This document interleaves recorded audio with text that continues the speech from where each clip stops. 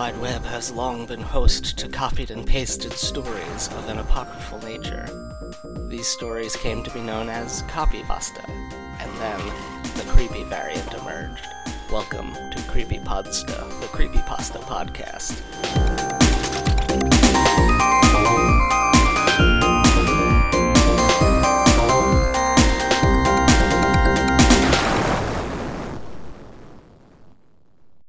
Hi, welcome. This is the podcast. It's creepy, it's spooky, altogether ooky. Listen, that's not this one. That's a different thing. We're not the Addams Family. Please don't sue us. What is his name? Charles Addams? I don't remember. It's very weird that he portrayed his family as a bunch of Draculas, instead of, like, normal humans who didn't live in a big spooky castle. I can't remember off the top of my head, and please don't tell me, on Twitter, or if you're a guest on this show right now, also, I don't want to know. I love the mystery. I can't remember if the Addams Family had some sort of, monster that lived in their basement, or if that was the Munsters, or if both of them had different monsters living in their basement. I feel like the Munsters had a dragon, and the Addams Family... they seemed somewhat normal. I don't think they were explicitly monster people. Anyway, this has been going on for a full goddamn minute, so I'm gonna get into the actual part of the show. Yeah, you know what? I'm gonna say the Addams Family is an on-topic point for discussion on this show, because they're spooky, as discussed earlier when I accidentally referenced the rhyming theme song. It's a real earworm. Okay, here we go. I have two brand new guests on this show. Never been on the show before. I don't think they've ever been on podcasts before, so please give a warm Creepypodsta welcome to Dan Costa. Hello. And Kelly Arl. Hi. And we are discussing a story today from the No Sleep Reddit webpage. I don't know why I suddenly forgot what Reddit was like. We're talking about a story from the No Sleep subreddit called I Found a USB Stick / The Long Face.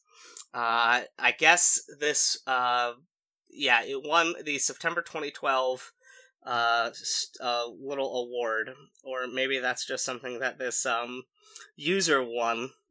Because it says submitted 4 years ago at the top here. Anyway, it has one of those vaguely clickbaity titles that are now against the rules, but I'm glad that it's not really long, and that it has an alternate short title. This was a weird one because I'm pretty sure I read it before, but I don't know why. I went through all of our list of episodes, and unless I missed something, we haven't talked about it before. It's just been sitting in that suggestions list for months and months. And I don't read these things until someone wants to talk about them on an episode. Anyway, Kelly, you chose this story off the list, so I'm going to ask you to please recap the events of it for us. I did. I was very disappointed that it was not about a haunted horse. So this is a story. Our user apparently is walking on his way to work, and he finds a USB stick on the ground. So already I'm having trouble suspending my disbelief. On the USB drive, there are tons and tons of emails, and he says they're mostly unconnected, but a few were really interesting. To sum up these emails, we have a guy named Matt emailing a friend named Dan, and Matt is very concerned about his ex-girlfriend. His ex-girlfriend has recently gotten back in contact with Matt, saying that her current boyfriend named John is basically having a mental breakdown in her house. He is arranging things in orders of sevens. He's meticulously cleaning the house, to an alarming degree. And John is saying that everywhere he goes, he keeps seeing images of a long face. The long face likes fives, and it does not like sevens. And so Matt decides to engage Rebecca on this. He decides to go help her and comfort her. And next thing you know, he is becoming obsessed with 5s and 7s and seeing this long face as well. So good old fashioned descent into madness comes right after that. Yep. And then, in the typical No Sleep fashion, the main character's madness sort of progresses, and this whole story takes the frame, like many older No Sleep stories. What is it? I guess epistolary is the term. It's posted as if it was posted as if this person was like, "Hey, Reddit, could you help me out? This spooky thing happened to me." I found this spooky USB drive. Right. Yep. The No Sleep has broken with this format, I think, more lately.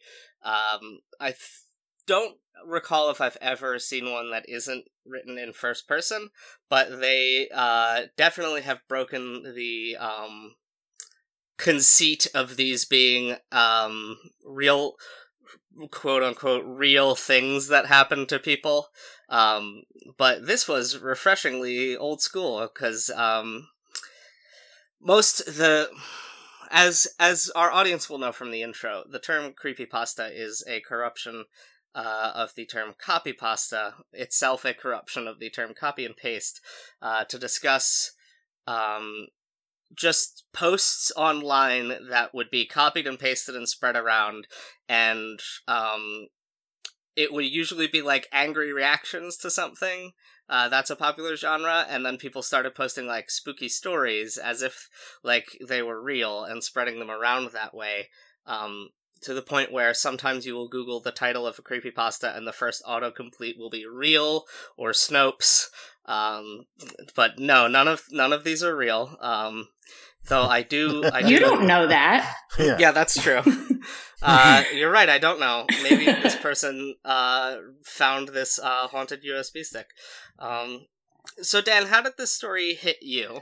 It was more foisted upon you than chosen. I was not really aware of creepypasta before doing this, but when reading a little bit about it, this was the structure that I thought of when I started to read about creepypasta. I think that this fits well into that theme about something that you would stumble upon on the internet that has a creepy tone to it, and somebody could believe somehow this is real.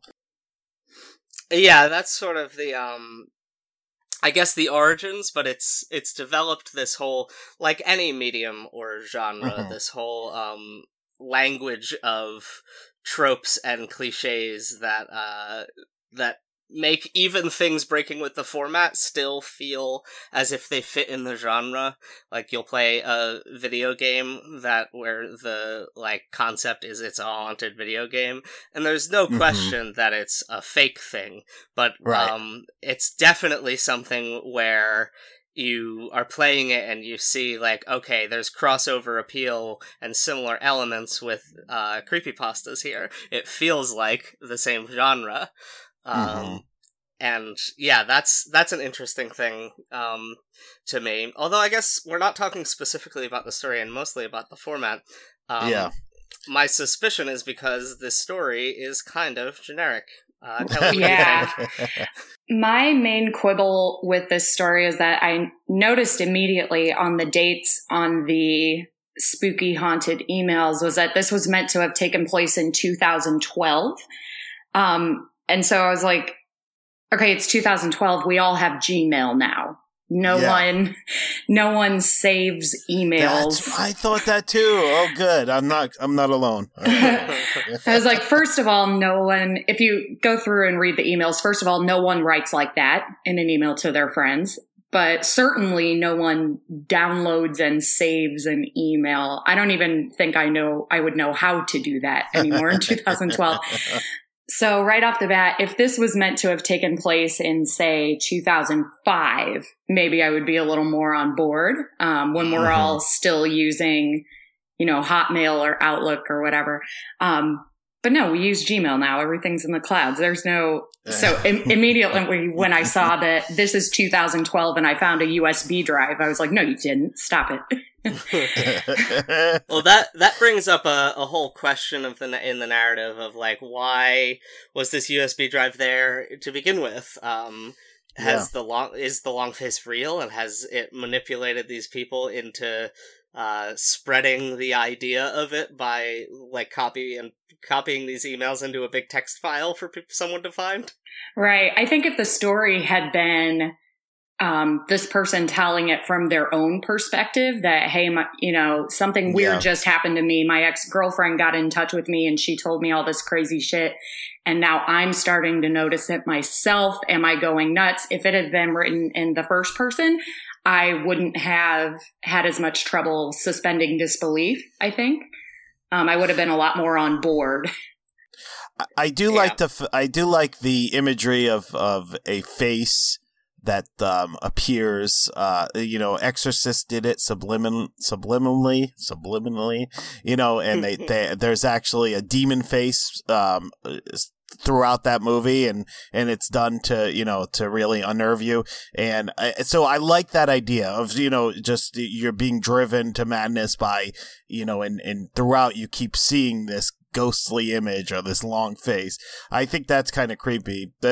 I think a lot of this must have been inspired by someone's obsessive compulsive tendencies or over neatness that they feel like was going overboard, and then it inspired them to write this story about this person tidying up to the point of madness. Yeah, I think I agree with both of you there that it has like good concepts, but the execution is notably poor. I agree. There's a type, I guess, of story that gets posted on No Sleep where it's an ongoing spooky thing is happening to someone and they continually will edit the post to add updates. And I feel like this would have worked better as one of those. Like the whole USB drive thing, it's like, rather than the main character participating in anything spooky, he's just found a text log of a spooky thing that happened to some other people. Right. Yeah, it's almost like finding a snuff film, except he doesn't have to see it, and probably only one guy died, and he wasn't murdered or anything. And I don't know him, and I don't really have any connection to the situation at all. And yeah, exactly. Go ahead, Dan. This kind of thing happens in video games too.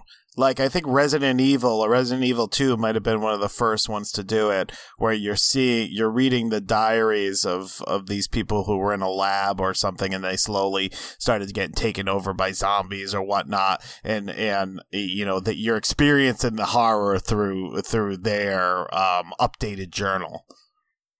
Yeah, you're right, that is very extremely popular in video games, and I wonder if that prevalence of that format is sort of what inspired this author, maybe indirectly, because there's even a game like BioShock, which is a little more story driven and action oriented, is pretty much all of the world's background and character development is done through finding audio 100%. Logs. Yep, absolutely. Yeah, I'm thinking of, what is it, Gone Home, where pretty much your only job is to walk around and find things and make the story for yourself. Yeah, that was, that's as if someone was playing Resident Evil and BioShock or even Skyrim or something, and then they were like, my favorite part is getting this story slowly unfolding and presented to me, and they made one that was just that.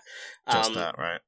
I think Gone Home does it better than games that sort of add it in as a side feature, but it's still, it's not my favorite way of presenting a story. I don't know what you're talking about. That's my favorite part of any action game is walking around and talking to every NPC I can possibly find. No, see, talking to NPCs is different because you are first person. You're interacting with like a character in the story instead of just finding their diary and reading it. And just knowing about them. Oh man, that's the dream, is a Resident Evil where I don't fight anything. I just walk around and talk to everyone and look at objects, and maybe there's a spooky demon that I find. You're part sometimes. of the cleanup team. Yeah, that's my dream. Umbrella Corp janitor, and you look at this mess. I played a phone game recently called A Totally Normal Lost Phone, and the interface of the game is a phone. Just like you boot up the game and you click go and you're brought to a phone home screen with like apps and the text message app, and there's a whole bunch of text messages to read, and there's like a gallery and you can go into the gallery, and by like reading the things on this mysterious person's phone, you learn about who they are and why they lost their phone, and like you learn how to unlock like secret parts of the phone. It's really cool and really interesting. So I guess my point is, when that stuff is interactive, it can be compelling. But I found this Longface story to be much less compelling. If you're gonna do something that is just a series of emails, one, don't include the frame narrative that you found it on a USB drive. Let us fill in the blanks. Let us fill in the blanks and try to figure out which of the characters the author is. That would have immediately pulled me in more if I'm like, is this person Matthew or Dan? Maybe they're Becky? But because we know that they're none of them, I'm just like, how cool would this story be from Becky's perspective, where everyone you meet slowly goes insane and starts seeing these horrible visions, and you're the only one that doesn't see them, and maybe the problem is you. Maybe. How cool would that be? I agree. Yeah, I like that much better. I'm actually interested to know who the author is Five, spelled with a Y, Fyve. I'm interested to know who they are, because I feel like you could read this story as being an allegory for women and their relationships with men. How a seemingly normal guy will end up having all the same problems as the last guy. Where like his own obsessions and like untreated mental illnesses will end up helping demolish the relationship in the same way as all the other guys before him. Yet another reason it needs to be written from Becky's perspective, because then you start gaslighting yourself, and then maybe you descend into your own type of madness. This is very real. Maybe Becky maybe we could see a part where she tries to get on board with this like system of avoiding fives and going for sevens, but no, we just don't get. Let's see, the author's full name doesn't help. It's Alex Hetherington. How many letters are in that? Oh, many. Let me see if it's a multiple. Is it a multiple of 5? 1, 2, 3, 4, 5, 6, 7, 8, 9, 10, 11, 12. Hetherington is 12, and Alex is 4, so it's 16. It's neither a multiple of 5 nor 7. Well. I did really love the detail. I loved the detail toward the end of the emails where the author is kind of inserting random characters to make sure that the words have the correct number of characters. Yep.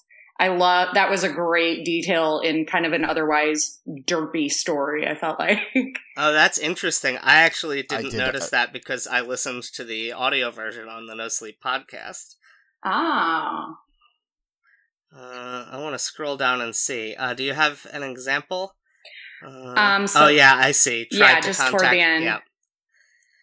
That, I think that edit was removed from the audio version because it doesn't make sense, but yeah. If you in the audience also listened, the last line is, I tried, spelled with a 4 in it to make it not 5 letters long, to contact these people, 2 H's in these, so that it would not be 5 letters long. It was a bad idea, removed for your safety. Very nice. Yeah, very, like, it's a nice touch. That's a good touch. Yeah. But yeah, if you go to the email from Matthew that's dated 2/5/2012, it's a real mess. And I thought that was a really, really great detail there. Counted the pages in the diary. 125. 5 times 5 times 5. Maybe. Yeah, it's really. It's the very. Long face. It's very clever that this character Matt is entirely avoiding 5-letter words. Although he also misspells what, and that he didn't need to do that. That was already not 5 letters. It's very. The whole thing has so much, like, the concept of the long face is cool. There's these little language things that I didn't even notice because they don't translate to audio.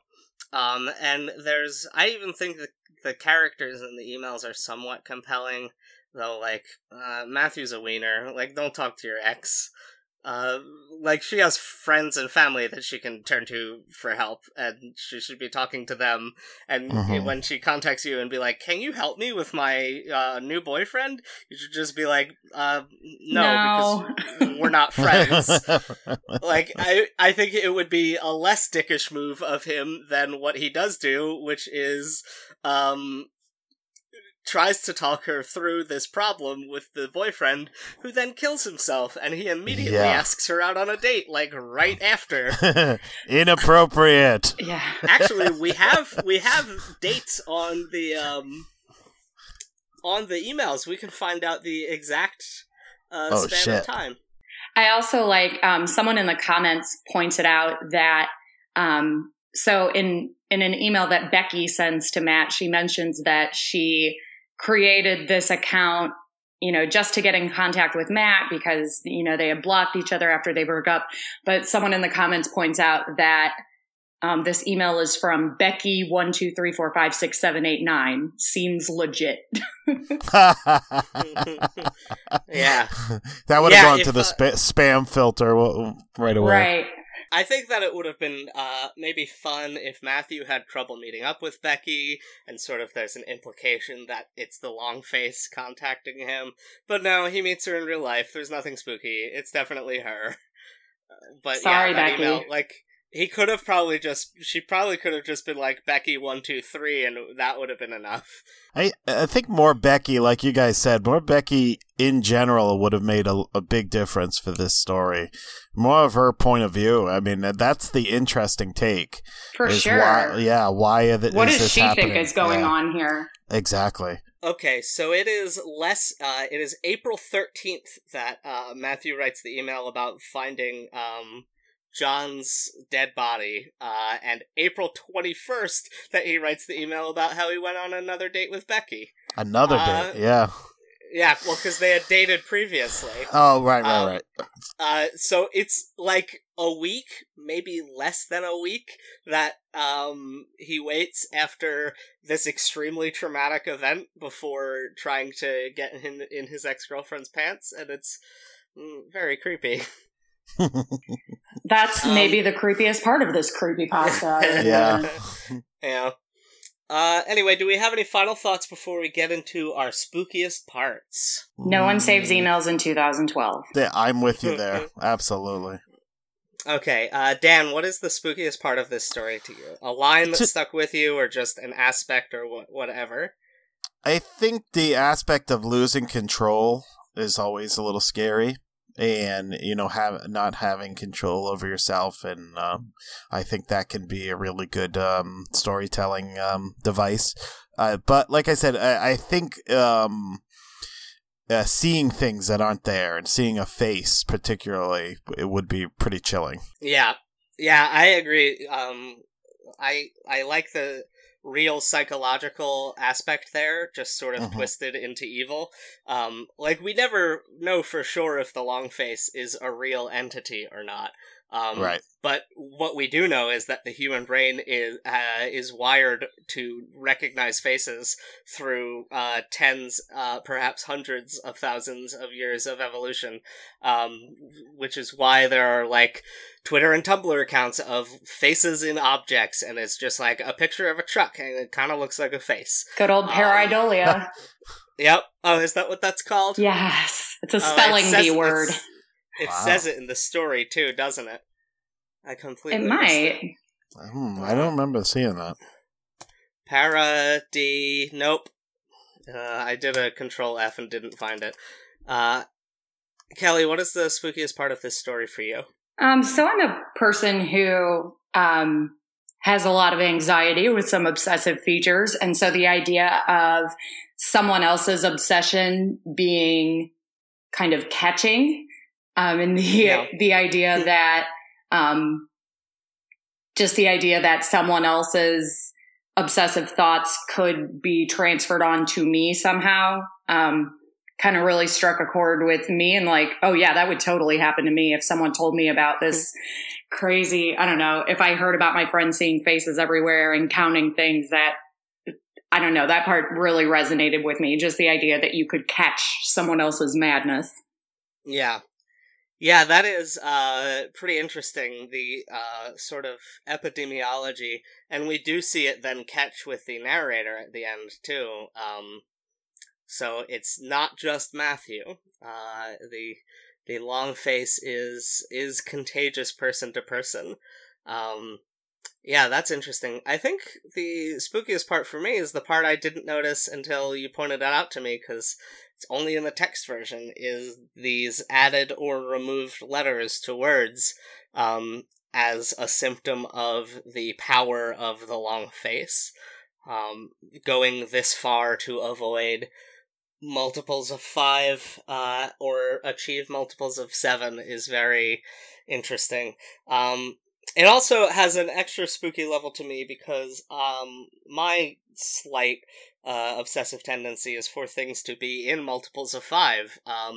Like when I change the volume on the TV, I want it to be at like 25 or 30. And oh no, Jeff, it likes 5s.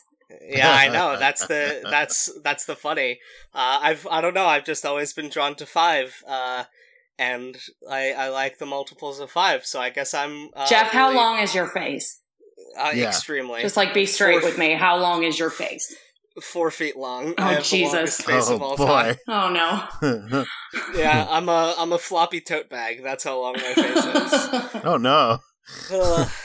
Yeah, I'm sorry to reveal this at the end. Oh jeez. I guess I'm the long face, or at least one of its agents. Oh, long face Kowalski.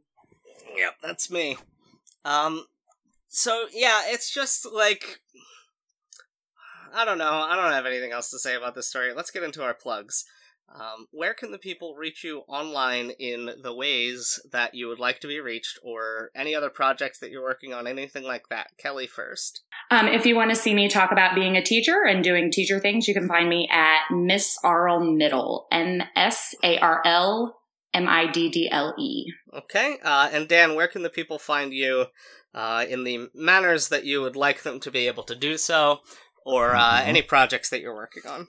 Sure. I have a pop culture podcast called Blockbuster Dropouts, and we are on iTunes, and we talk a different movie every week. We did a whole summer of Stallone movies. That was fun. And you can see me say bad things about Donald Trump on Twitter at DanCosta40, or hear about the podcast at Blockbuster Drop on Twitter. Cool. And Facebook too. Cool, absolutely. Go check all that out. As usual, you can find me on Twitter, J3FK. Go to iTunes and leave us a review. You can join the Facebook group, Creepypodsta Fan Group, where we talk about usually the latest episode. That's where I get a lot of suggestions for episodes. I I don't remember if the long face came from there or if that was from Twitter or something. Actually, I can find out right now who suggested the long face so that I can credit them. While I'm looking for that, I'm going to remind you to go to patreon.com/JeffJK, where for a single $1 per month, you can get 2 bonus pieces of audio. I don't want to say episodes of this show, because it's not really episodes of this show that you get necessarily. For the most part, what I will do is read a creepypasta that we've covered on the show, but I've done other things, like I've covered, I did sort of lone podcasts in the car back when I had a very long commute, posted a couple of those. I've done, like, lost segments. There's actually a lost episode of this show up there, because one of our 2 guests, the recording software I was using at the time just ate their end, so I had to edit it down to just me and the other guest. And that's up there. There's a couple bonus episodes of Someone's PC, the Pokemon podcast that used to exist, that we just finished recently. I don't know if I have any bonus Seeing Reddit content up there. Oh well. Anyway, the long face was suggested by Didge on Twitter. Thank you. That's all there is for me as far as I know. I should probably bring up, like, I don't know, a text file or something that says all the things that I'm supposed to say every episode, but I just don't do it. So we're gonna end this one with, again, the final line. I tried to contact these people. It was a bad idea. Removed for your safety.